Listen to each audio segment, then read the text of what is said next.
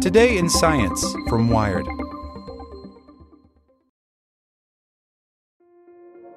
This episode is brought to you by Kia's first three-row, all-electric SUV, the Kia EV9, with available all-wheel drive and seating for up to 7 adults, with 0 to 60 speed that thrills you 1 minute and available lounge seats that unwind you the next. Visit kia.com/EV9 to learn more. Ask your Kia dealer for availability. No system, no matter how advanced, can compensate for all driver error and or driving conditions. Always drive safely.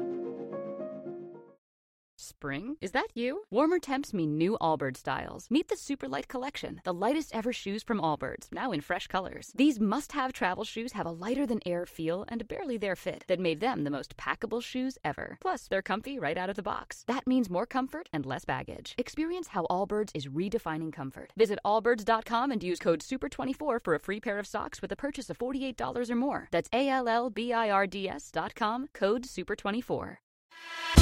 Here's today's spoken edition of Wired.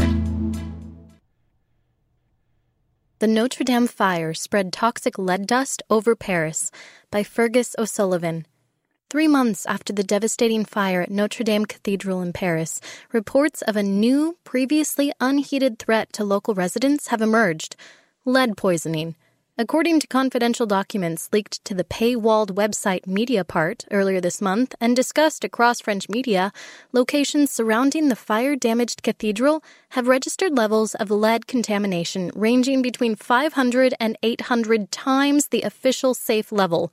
The building's roof and spire were clad in several hundred tons of the metal, which can be toxic if particles are inhaled or consumed, especially to children. The blaze that consumed the cathedral's roof liquefied oceans of lead and lofted a plume of lead particles across the city.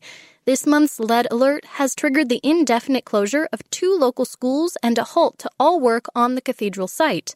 This week, the French environmental NGO Robin des Bois announced that it will take the city of Paris to court, accusing it of neglecting public health and even of deliberate endangerment of people.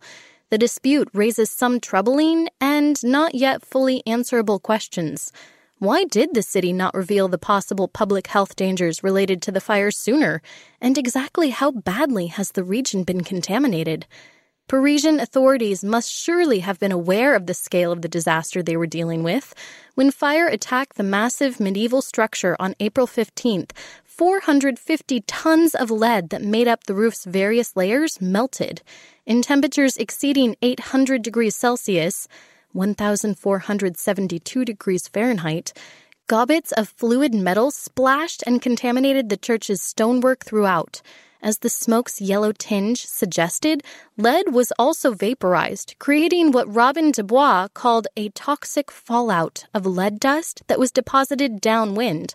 On May 13th, almost a month after the fire, the city of Paris first tested lead levels at schools and kindergartens near the cathedral, apparently informing principals in the affected area that there was no significant health risk. Advice made public to residents on and near the Île-de-la-Cité by the Île-de-France Regional Health Agency, meanwhile, went no further than advising everyone to clean away dust with a wet cloth and seek medical advice if necessary. This month's revelation, however, suggests that the official response fell far short of the mark and that the city erred in failing to inform residents of potential dangers. They report that lead levels at some schools, which are being used at times during the summer vacation for children's leisure facilities, have registered levels up to 10 times higher than that at which an alert is normally triggered. The city's reaction to the allegations has been complex and not entirely reassuring. All the data that we have been able to collect so far show that the health of the population has been preserved, insisted the director of the Regional Health Authority on July 19th. Lead levels surrounding the cathedral are unquestionably high, but the safe level they exceed, 1,000 micrograms of lead per square meter, is one specified for enclosed indoor spaces. Paris has no official limit on lead contamination levels in public roads, and due to the historic use of lead in building materials, piping, and as a vehicle fuel additive, the average presence for a Paris street is around 5,000 micrograms per square meter. Meanwhile, local rules state that any school building should be evacuated and thoroughly cleaned if interior lead levels reach 70 micrograms per square meter. While elevated levels are always a cause for concern, the health authority says that average levels of samples taken in schools are below the standards and do not justify a health alert. But that's only true, say the journalists of Mediapart, if you take an average of readings across a single building. While an overall average may suggest a safe level, lead concentrations in some schoolyards have in places shown to exceed the city's baseline.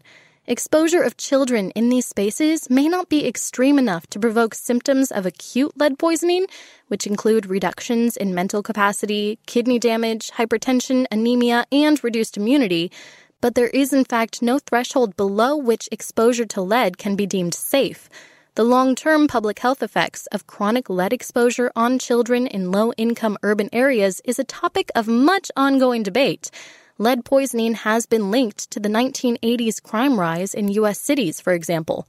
The effects of a mass exposure on children near Notre Dame are difficult to anticipate.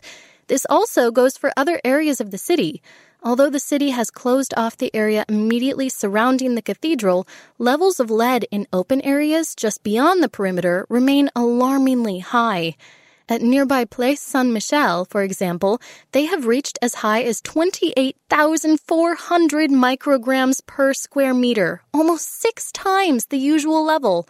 It's perhaps understandable that the city might wish to get Paris back to normal as quickly as possible after the fire, which struck one of the city's historic icons.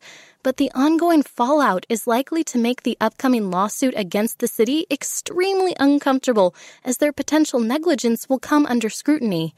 When the fire was raging, the authorities knew that there were several hundred tons of lead between the roof and the spire. Charlotte Nethard, the director of the Robin de Bois, told the newspaper Le Parisien, they should have immediately taken measures of confinement or have removed the population. Spring? Is that you? Warmer temps mean new Allbirds styles. Meet the Super Light Collection, the lightest ever shoes from Allbirds, now in fresh colors. They've designed must-have travel styles for when you need to jet. The lighter-than-air feel and barely-there fit makes these shoes some of the most packable styles ever. That means more comfort and less baggage. Take the Super Light Tree Runner on your next adventure. Its cushy, lightweight foam midsole supports every step, and the extra outsole traction gives you the grip to just go for it.